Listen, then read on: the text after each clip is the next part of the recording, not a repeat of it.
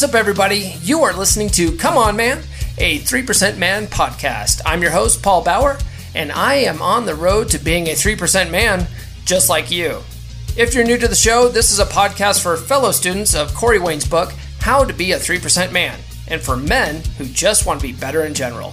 We talk about dating, gaining wealth, being happy, and using the law of attraction to get everything we want in life.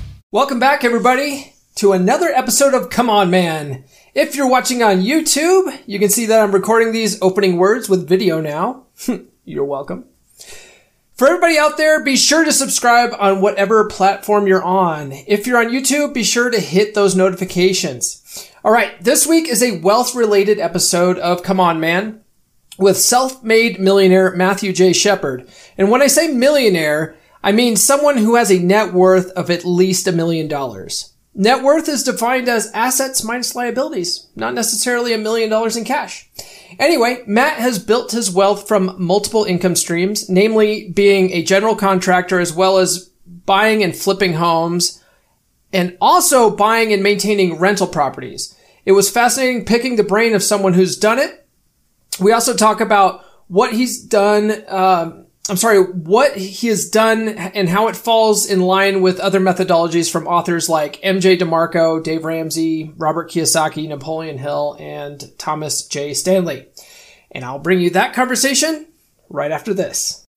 When you need mealtime inspiration, it's worth shopping Kroger, where you'll find over 30,000 mouth-watering choices that excite your inner foodie. And no matter what tasty choice you make, you'll enjoy our everyday low prices, plus extra ways to save, like digital coupons worth over $600 each week. You can also save up to $1 off per gallon at the pump with fuel points. More savings and more inspiring flavors make shopping Kroger worth it every time. Kroger, fresh for everyone. Fuel restrictions apply.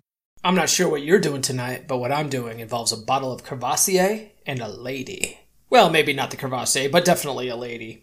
If you're like me, you're tired of expensive, girly-smelling colognes from expensive department stores. You don't want to smell like a little bitch. You want to smell like a friggin' man. That's why I've partnered with Duke Cannon. Duke Cannon has a wide range of men's grooming products that actually smell manly as hell. My personal favorites are their Naval Supremacy bar soap and all of their awesome smelling colognes that women love.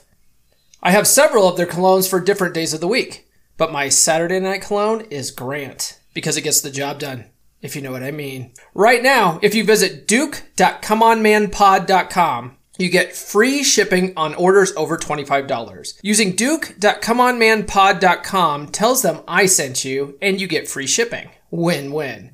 Again, that's duke.comeonmanpod.com.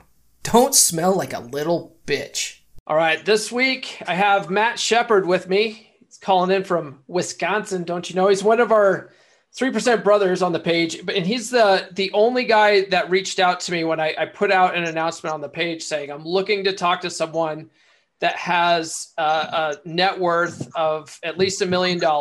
So that's, assets minus liabilities. And I wanted someone that was self-made, someone that didn't get like $1 million in inheritance, someone that built this up themselves. And so Matt reached out to me and I was like, this is going to be awesome because the podcast, every week I talk about, it's not just about dating, it's about being better men. And it also talks about, gaining wealth. And I haven't done an episode on building wealth in like months. At this point. So I thought it would be good to actually talk to someone that's built up a business themselves and that's been successful at it and just sort of pick their brain a little bit. So welcome, Matt. Thanks for having me on, Paul. Glad to be here for the 3% brothers. Well, I appreciate you taking the time today. Yeah. So when we were chatting about this, you said that you have, your assets, because you don't have $1 million like cold hard cash in your pocket, which I don't think is a requirement. No. And I think even most billionaires don't have $1 billion cash in the bank. A lot of them have it in various, investments. They have it tied up in real estate. They have it tied up in other, business ventures and stuff like that. But asset wise, they're worth. I'm sorry, say that again. Yeah. I said full portfolio equity basis is what they're always looking at. Exactly. So when you reached out to me, you said you're in control of assets well over $1 million. But then when you subtract the liabilities, you're right at the $1 million mark. So what do you do? What do you do exactly? So I'm a contractor in construction. I do a lot of different things, but that's my main business. I do a lot of contracting, remodeling, fixing up buildings, and I also have some real estate investment. So I invest in real estate, fix things up, and then generally turn them into rentals or sell them. The last couple of years have been pretty great as far as values go. My trick has always been to find something that needs a little bit of work. Of course, I'm a contractor, so I can cheat the system a little bit and put my sweat equity into it. And then once it's finished, I have that extra added value, from the assessment and the finished product. But the way I've always gone about it is looking for something that really needs some work and being able to put that into it. Because my dad always taught me money's made on the front side of a business transaction, not the back side. Like your initial purchase investment is so important because you can really waste and squander a bunch of that equity right up front if you're not getting a good deal. So, I mean, that is probably the biggest single factor. I don't want to say it's luck, but in essence, a little bit of luck goes a long way. I don't really believe in luck, but so the resilience to go after and look for what you're looking for and to just keep at it and find these things that are a little bit undervalued. It's kind of the same way when you're looking at stocks. I used to have some stocks investments. I don't do that anymore. My first cousin does the Hodges Fund down in Dallas, Fort Worth, Texas. And that's all he does. Obviously he has some other investments now, but he's in control of that. And he's done very, very well for himself that way. No, but to be real honest, I think you've got to find a little bit of a niche too. I mean, I don't think everybody can do it the way that I did it because you have to have a lot of those skill sets in order to push forward the value of the real estate by putting in that sweat equity. But at the end of the day, when you really look at things as far as investments are concerned, I think it's the stick with it factor that really has to hit home. Whether you're looking at stock investments, you have to be on there every day, or if you're just in business for yourself and you're running a small mom and pop shop operation, you're there every day. Or if you have 15 employees, and I used to have 15 employees back about 17 years ago. So I've had a lot of learning situations over my life about how to and how not to make money. And one of the things about it is you really can lose it at any time if you don't stick with it. So I don't know. Got it. Okay. So you, I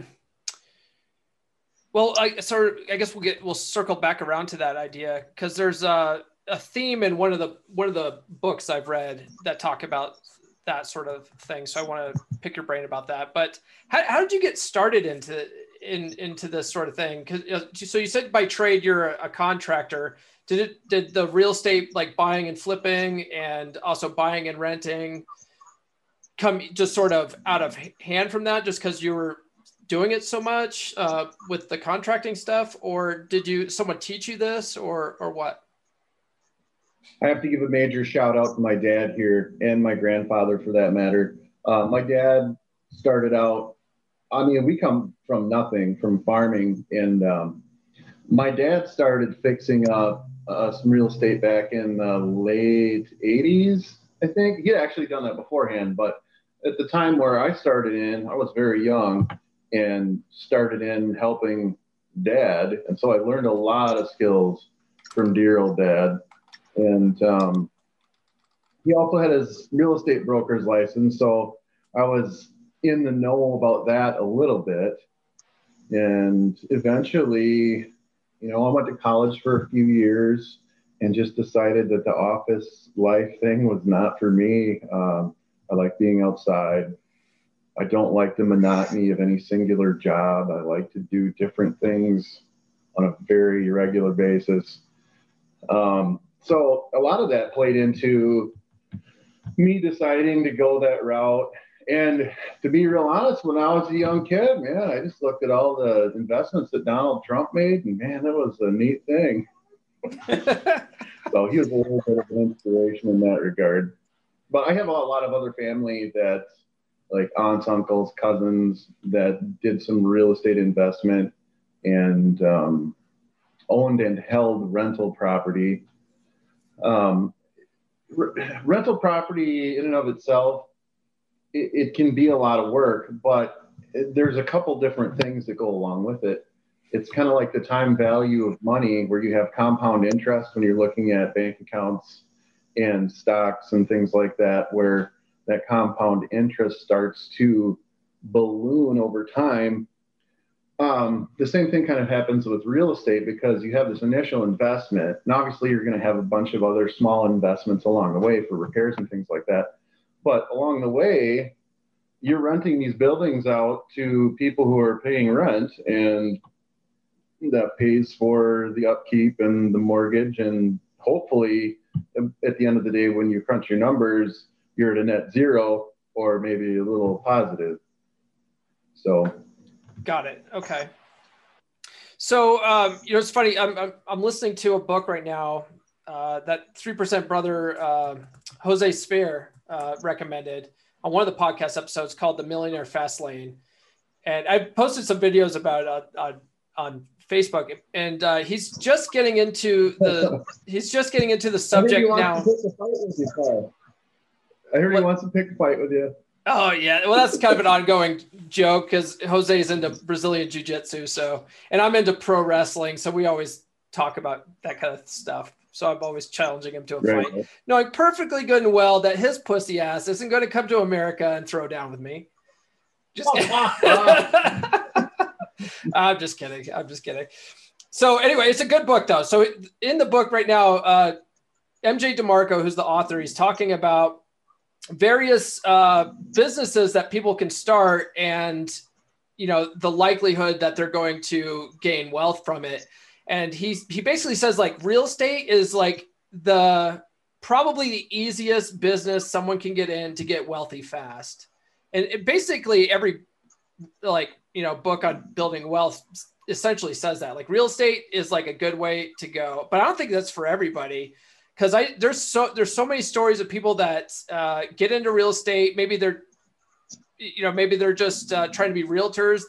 There's a lot of turnover in the realtor market, and then people get in not knowing what the fuck they're doing, thinking I'm just going to buy this house, fix it up and flip it, and then they don't realize like how expensive sometimes these projects to renovate a house are, and they end up like upside down in it. Yeah, there's a lot of that. So what would you say There's a lot of that. Yeah. What would you say about to people that want to get in real estate or get into the real estate business, sort of what you're doing? Would you say like make sure you do your homework or what? I would say learn some skills first, unless you have a big batch of money to play with and you have some good connections with people who are contractors or property management people who can do some of the work for you. At the end of the day, there's going to be a lot of different types of things that you're going to need to know how to do unless you're willing to pay someone else to do it. Like you said, there's a lot of people that get into home remodeling and just think they're going to flip a house. And when they come back with the actual numbers of what they spent compared to what they're going to get paid for it, it doesn't make sense. And they basically just wasted, 4 or 5 months of their life making nothing. Of course, at that point, you're building experience, but we're all in business to make money. So the bottom line does make everything happen, really. Like you were saying, with the Millionaire Fast Lane, I haven't read the book, but I've gotten a little bit of a gist from what I've been listening to as far as you guys on your video videos or podcasts. Yeah, the whole Dave Ramsey thing where he basically wants you to be at an absolute zero as far as debt before you start making improvements in your portfolio of your wealth. That's definitely not the way that I went about things. I think getting in debt as quickly and as much as you can, if you are able to manage that debt, is probably the fastest way to do it. Like, was it Jose that says that real estate is probably the fastest and easiest way to do it? No, it's the author, the MJ DeMarco, the author of Millionaire Fastlane, someone that says that. Yeah, and I would agree with that because, you obviously have this immediate income stream of renters paying rent and, it's there every month. Now, it does come with some work. You have to work it. You have to stay on top of it. You can't let your rental units be unoccupied. You can't not pay the taxes or deal with anything that the city or local municipality tells you need to correct. You need to take care of that stuff right away or it will snowball. But as far as the way that real estate values work, if you buy low, just like in the stock market, it's going to appreciate in value over time. So that compound effect of paying down your note and mortgage at the same time as the property is growing in value, it can be very compounding. Got it. Okay. Yeah, I was going to bring up Dave Ramsey next because, according to the Millionaire Fastlane, Dave Ramsey's method is the slow lane of building wealth. But yeah, and like you said, his whole thing is about no debt. It's all about like paying off all your debts first, going into everything debt free, and then basically investing in the markets. Using index funds and mutual funds and stuff like that. And I was going to ask you about the no debt thing, but you already said that that's not how you went about it. But have you ever read like Robert Kiyosaki's books? He's the Rich Dad Poor Dad guy. No, I don't believe so. Okay. Well, so it sounds like basically what you're doing is essentially what he's teaching, which is his whole book is about using debt to make money. So borrowing and then turning around, getting a return on investment. And then eventually that starts paying you, like if you have renters and after that building's paid for and the mortgage is paid off and stuff like that, now that's just income stream coming in. And he talks about doing that and investing in cash flow. So that's slightly different than building houses and flipping them, because that's like a one-time transaction. Whereas if you're renting, you got constant cash flow coming in. So you're doing a little bit of both. Right. Yeah, that's more my thing. That's more my thing. I do both. I do not really flipping, but I do a lot of work for other people, that are either looking to flip their house. So I'm kind of on the cash side of that, where I'm doing the work and they're paying me, and either they're going to live there for a while, refinance or sell. But yeah, I mean, multiple income streams, I think is the key in a lot of ways. And you get that naturally with just continuing your real estate investment. Now I had, bought a course, and I can't even remember what it was, some 20 years ago. And it basically taught a lot of this strategy. So when Dave Ramsey came out and everybody was buying onto it at the time, and he said you needed to be totally debt free, it went against just everything I had ever learned, both from my dad and some other peers that I have that are in real estate investment. And being a contractor, I work with a lot of guys who are, multimillionaires, even billionaires, that own, thousands of rental property all over the United States. And it's kind of interesting to watch and see how they fund things, where they take their money, whether they, a lot of guys have like a slush fund LLC where they'll buy property and then they'll sell it to the LLC and take the money on the personal side right? And then just basically have the LLC hold that debt while they're renting it out. I don't know if that's the right way to do it or not, because I've never done it that way yet. But a lot of the big boys, that's what they're doing. When you are renting out, are you doing it under a sole proprietorship, or are you protected with like an LLC? I'm protected for the majority by an LLC, but I do have a couple of pieces that are not under that envelope. Got it. Okay. Yeah, because I'm no expert on this sort of thing, but I do know, like, Millionaire Fastlane, he talks about how important it is to be incorporated, either if it's an S corp, a C corp, or a LLC, just so that when if you have a tenant that's pissed off at you and wants to sue you, they can't sue you for what you personally own. They can only sue the LLC, and the LLC is like its own legal entity. Yeah, it is. And there's also like tax breaks with some of those. There are, there are a lot of details to get into as far as the tax ramifications of either an LLC, an S corp, or a C corp. I used to have an S corp, and it was a little bit more involved than what I wanted at the time. That's back when I had those 15 employees for a construction business, and the amount of paperwork that went along that was pretty daunting. So, I mean, you have to have people that do paperwork besides your actual production workers as well. That or you have to have someone hired to do your accounting in a lot of ways. Now, the way I do it is I basically compile all my receipts at the end of the year, and I take it to a CPA, and they get a second look at it and basically just crunch all the numbers and send it off for me so that I have that second look, and they can figure out,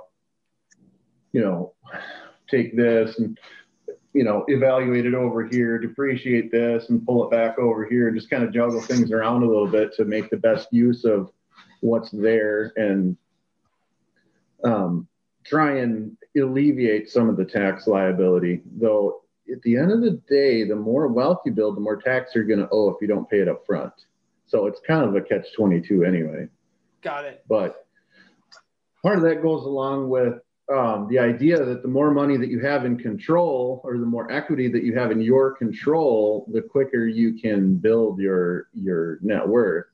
So you want to try and hold on to as much as that as you can for as long as you can, until you absolutely have to pay the piper and pay the tax on it. Yeah, that's another concept from a Millionaire Fastlane is the idea, like in the slow lane, they talk about, you should pay yourself first. And but that idea is you basically pay your future self by, taking money pre-tax, put it in like a 401k or something like that. But he says in reality, you're not really paying yourself first.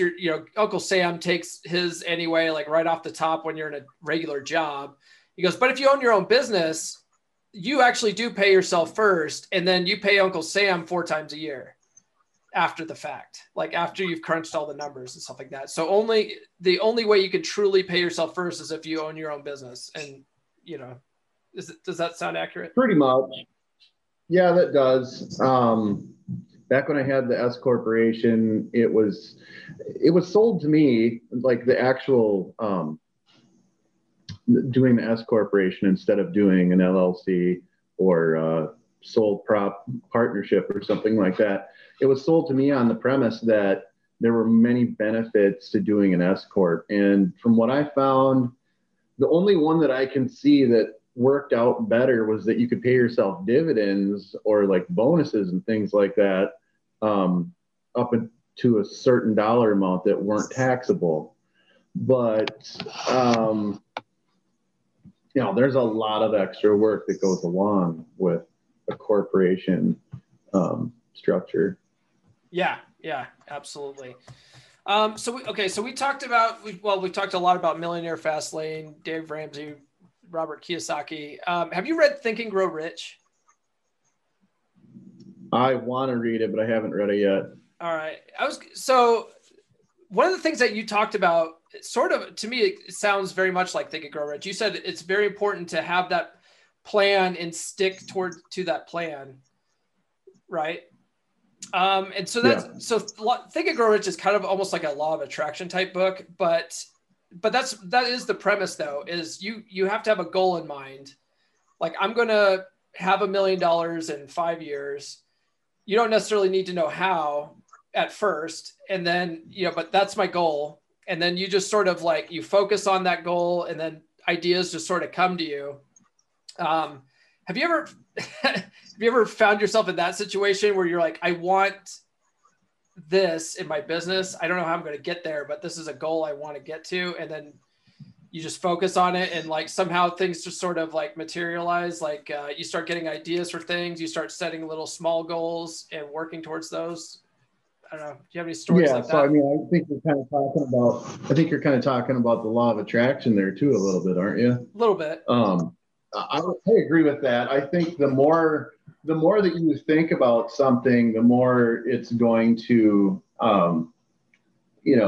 be what you focus on and what you're going to find or see in your life. And you're going to learn more over here and over there and all around you about that certain subject that you're thinking about or focusing on. And, whether that's coming to you by nature or whether it's just a matter of you having more focus on that one thing, I don't know. I'm no expert on any of that. I know that I've been greatly blessed, and I got to throw a shout out to both you and Benny in a couple different things. So with Benny, I wanted to mention the Facebook dating game thing. And I know this is totally getting off subject. No, that's fine. We can go off of that. Benny basically walks on water. But like the whole algorithm of Facebook and the I don't know if he calls it hot girls or whatnot, but anyway, I found out that actually works like big time. But I found in life that, kind of like Benny was talking about, being raised in a Christian family and having all these sort of ideals that you were taught by your parents and things, in a lot of ways, in both dating and in business, those things don't work out real well. Now I'm a Christian guy, and I have to give credit where credit is due. And I think the good Lord's blessed me in a fantastic fashion. But I think a lot of the things that we've been taught, being raised religiously, don't really play well in the business world in some cases. I don't know if I can give you an example of what I'm talking about right now, but I think what Benny said in part of the idea, it was your last podcast. I think a lot of what he was saying actually goes along pretty well with a business-minded mentality. Got it. Okay. Yep. Going by the like what the Bible says about money, like most people get the impression that there's some kind of nobility in being poor based on the Bible,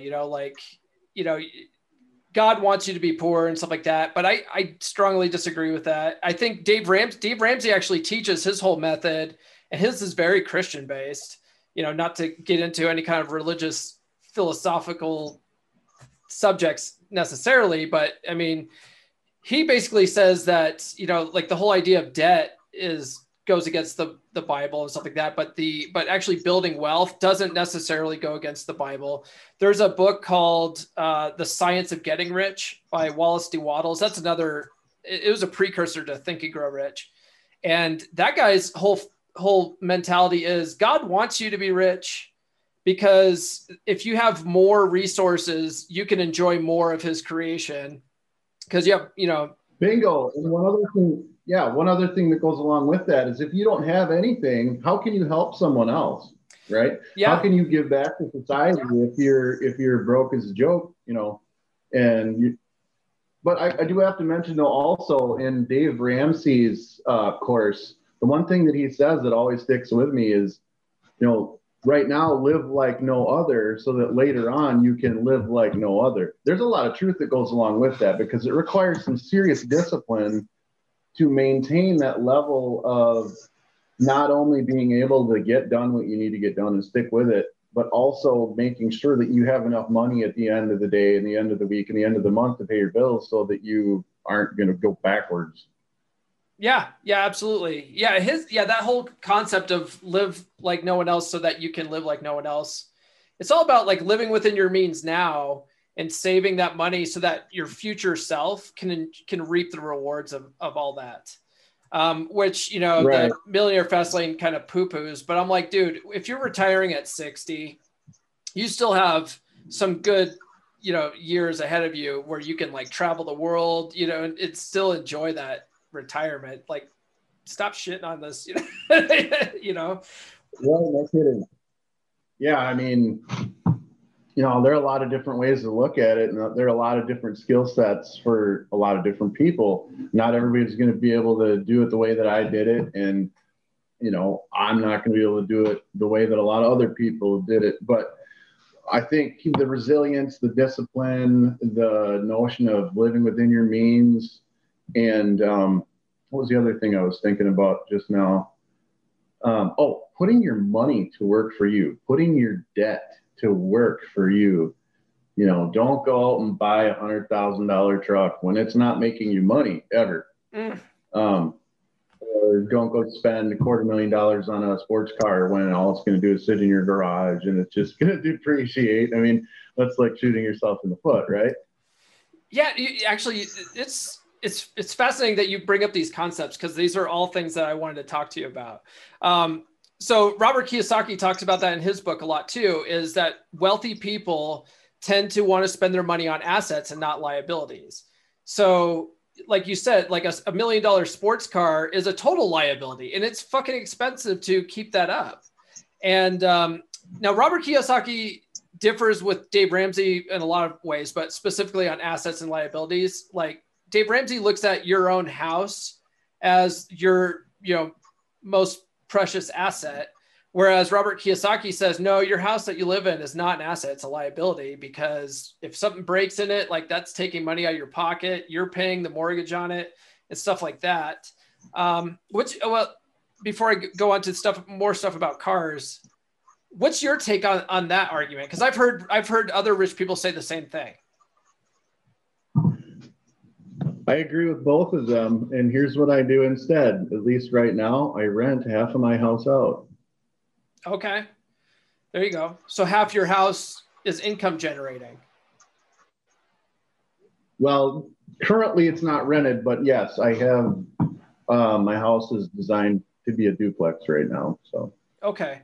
So if you did have like if you were renting it out, then you have at least someone else help paying on your mortgage, unless, I don't know if you have that free and clear or anything, but they're at least helping to lessen your mortgage payments and stuff like that, which is helpful. Yeah, I mean, absolutely. And you can give that person a break, and the difficult thing with doing that though is having a situation where you're going to get along with these people. And that's actually what I had the court date for today, was for the previous person who lived here. I would say I wouldn't recommend that. And in that light, I would probably look at the terms of your house being more of a liability than an asset. If you have more of a house than you need, I guess. Okay. If you're looking at something with more than 1,600 square feet or whatever. But that really depends on how you bought it, what condition it was in, what you're going to need to do to it in the future, and how much you're going to sell it for when you're done with it and want to move. So, I mean, I think you can look at it either way.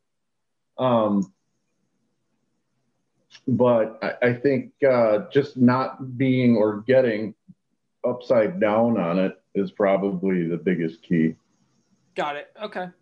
So, but going back to what you were saying about fancy cars and stuff like that. So another book that I read is called The Millionaire Next Door. It's a pretty famous book. And that what the author did in that book was he interviewed millionaires across the country and just did like a big study on them. And he found that like most millionaires want to live within their means. They don't have flashy cars. They'll just get like a very like reliable, Ford or something. I don't like Fords, but that's what the book says. They live in standard like suburban homes, not these big fucking McMansions and shit. They read all the time. That's what I found fascinating. They spend a lot of time reading and learning new stuff. And obviously you're in the 3% Man group. You found the Corey Wayne book, and you also talked about not spending money on $1 million cars and stuff like that. So it sounds like you sort of fall in that category. Yeah, I would agree with all of that. I think it's important to live within your means. I think if you want to build wealth, spending money on lavish things is only going to detract from your ability to do that and the speed at which that happens. Obviously, once you get a little bit of nest egg, we'll call it, built up, then you can start opening things up a little bit. And I don't know that there's a good percentage number that I could give you that you can say, okay, well, we have this much now. I guess we can just go ahead and play with this much and kind of throw it off to the side as, buy a boat or buy, whatever, an airplane, So a lot of people nowadays, like if you look at society, and there's this banker in town that is always talking about this, and I believe this is an actual statistic from the people in the United States. Most people don't have $400 that they can go and just for whatever emergency they have or, an unexpected bill to go and pay that $400. I kind of lost my train of thought there, but, yeah. So, I mean, if you're living within your means while you're making money and you're just putting that aside, planning for your next investment, you're always prepared for those unexpected things that come up because you already have this set aside, right? Because you're already planning on your next investment purchase. So you already have this, we'll call it a rainy day fund that, or emergency fund that's always there. Yeah, that's actually what Dave Ramsey teaches. He teaches the first thing you do, your first baby step is to save up $1,000 and put that aside for emergencies. And then you work on your debt snowball and get out of debt. And then once you do that, then you start taking what you were putting towards all your debts and throwing that back at your emergency fund. So you have 6 months, 3 to 6 months of emergency fund savings. There was another radio show called Tom Likas, and he used to call it a fuck you fund. So that if you didn't like your boss, you could just say, fuck you, cause you have all this money saved up. but yeah. And when I learned that from Dave Ramsey, I was the same way. If I had an emergency, I'd put it on a credit card. And after that, I don't do that anymore. I try to not use a credit card at all.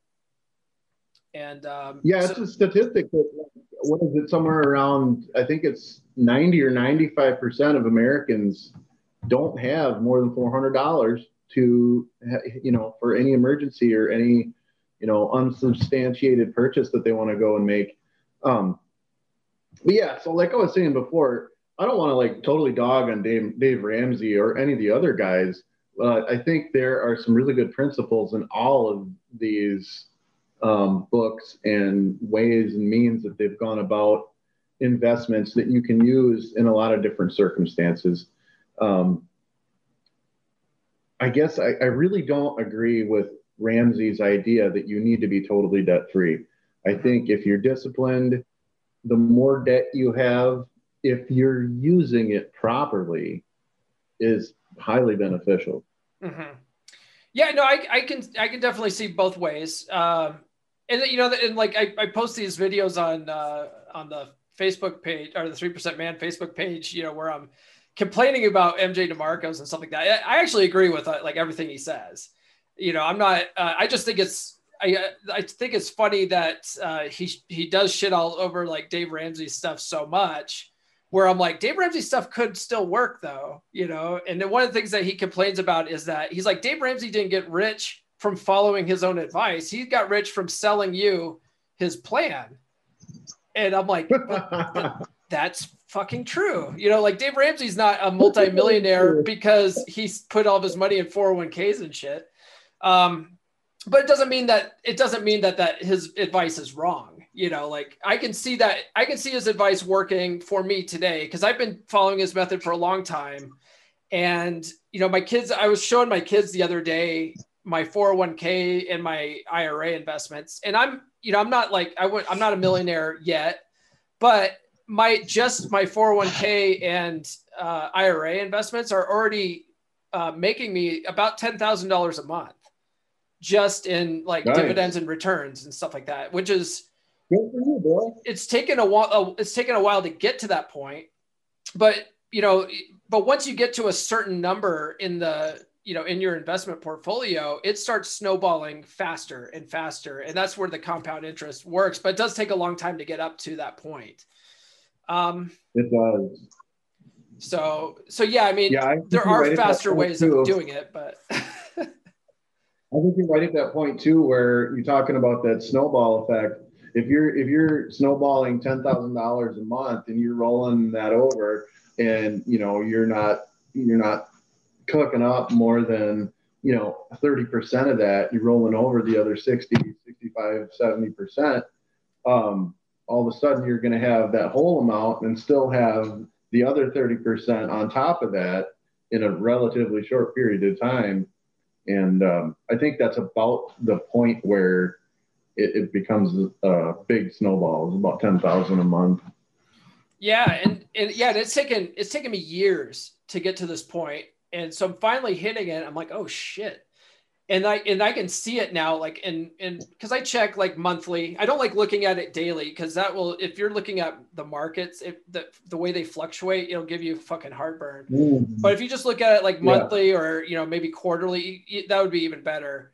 Then you can really see what your money's doing for you. And it's like, oh shit. And 100% of that, cause that's all 401k IRA stuff. Like I don't touch that yet cause it's all retirement.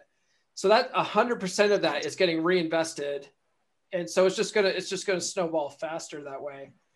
But yeah, I'm definitely the one following like the Dave Ramsey method, as opposed to these other much faster ways of gaining wealth. So maybe when I'm 60 and I'm retired, I can write a book on how I got rich doing the fucking Dave Ramsey method.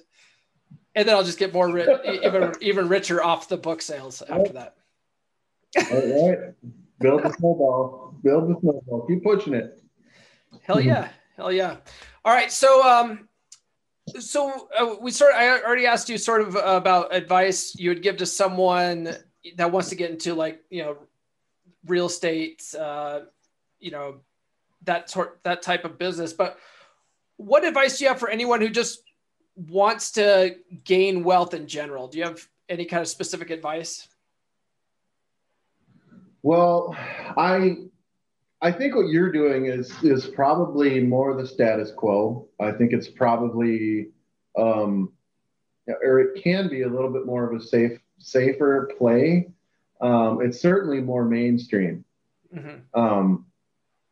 I think, but also as you well know, I'm sure that you have to keep after your investment portfolio and look at the gains here compared to gains there, and where you want to flip, whether you want to take this part of low risk and put it up to high risk so that you get a bigger return.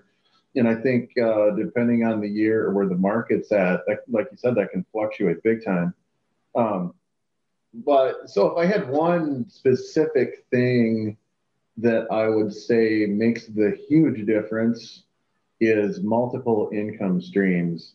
And your ability to stick with the plan and be resilient in your resolve and just keep going.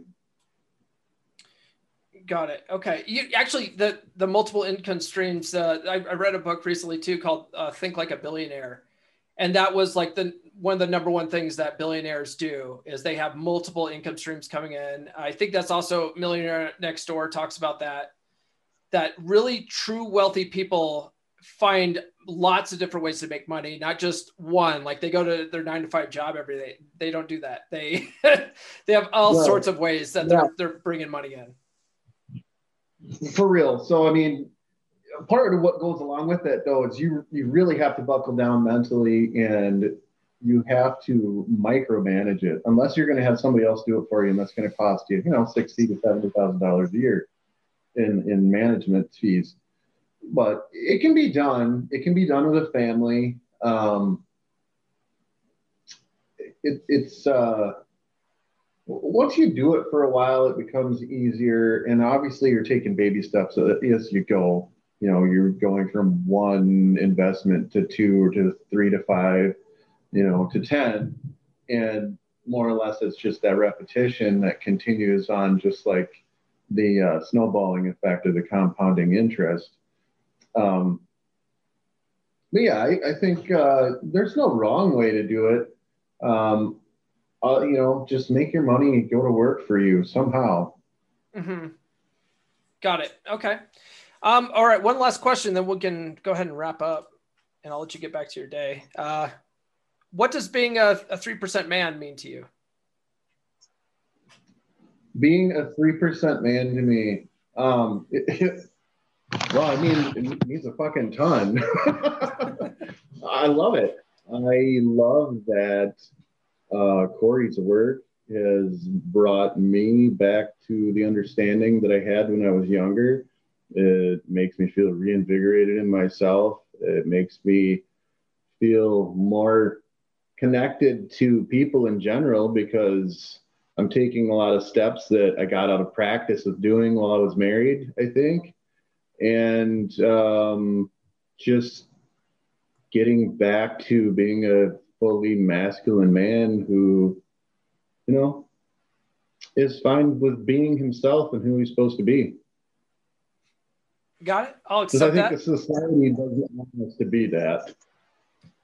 Yeah, that is unbelievable to me. But it's been going like this for years. The media's sort of pushed, shunned masculinity, and now they have these whole campaigns about toxic masculinity, and they are really advocating to feminize men. And I'm just like, what the fuck are you doing?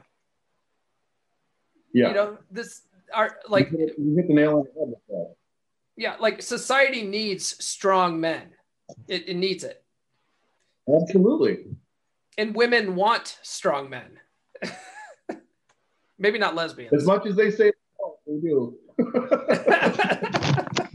Yeah, as much as they say they don't, they fucking do. And we all know it. Cool. Great. All right, Matt. Well, I appreciate you taking the time to meet with me today. I think this is going to be a really good episode for people. I think, especially ones that tune in specifically wanting to understand the mentality of someone who's, self-made and stuff like that. I'm certainly one of those people. Well, hey, it's my honor to be on the show, and I'm thankful that you asked. And if I can help anybody out in their journey to become more financially independent, and if that helps you in your relationships with men, women, children, peers, however, I think it's great if I can help in any way. Cool. All right, man. I appreciate it. And I'll see you later on the page. All right. Sounds great. Have a great day. You too. Matt, thanks again for joining me. Your insight into the real estate method of growing wealth was fascinating. Next week, I have on another 3% brother who is in real estate as well. His name is Evan Gary, and he and his partners are building a rental property empire in New York. So be sure to subscribe so you don't miss it. All right, guys, we'll catch you next week. Thank you for listening to Come On, Man. If you're new to the podcast, I highly recommend reading How to Be a 3% Man by Corey Wayne at least 10 to 15 times. I recommend you watch his coaching videos on YouTube, and I recommend that you engage with other 3% men in our 3% Man Facebook group. Links to all of these are in the show notes. If you like this episode, please give us a good rating on your podcast platform of choice and share with all of your bros.